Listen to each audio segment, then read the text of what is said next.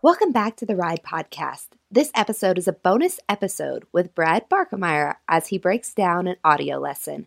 We hope that you enjoy this episode.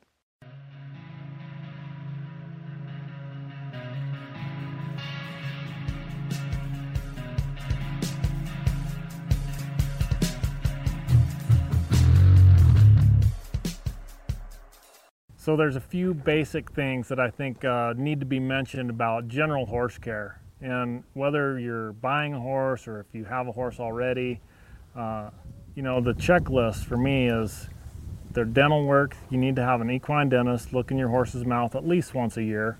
A routine of vaccinations and wormer.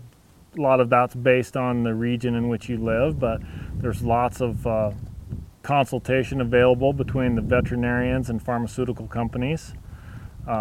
Proper farrier care. And if you're questioning how your horse's feet are responding to your farrier, get a second opinion and question how their feet are responding to the shoes that you're utilizing or the trimming that they're receiving, and just so that you have an understanding of why they're being held that way.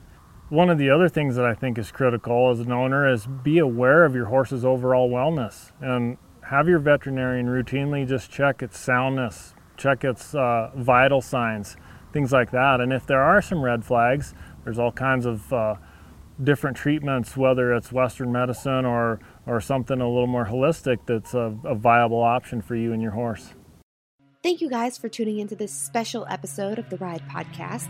Stay tuned as we release regular episodes of The Ride. Please let us know how you like this audio lesson by emailing us at horseandrider@aimmedia.com. Thank you guys.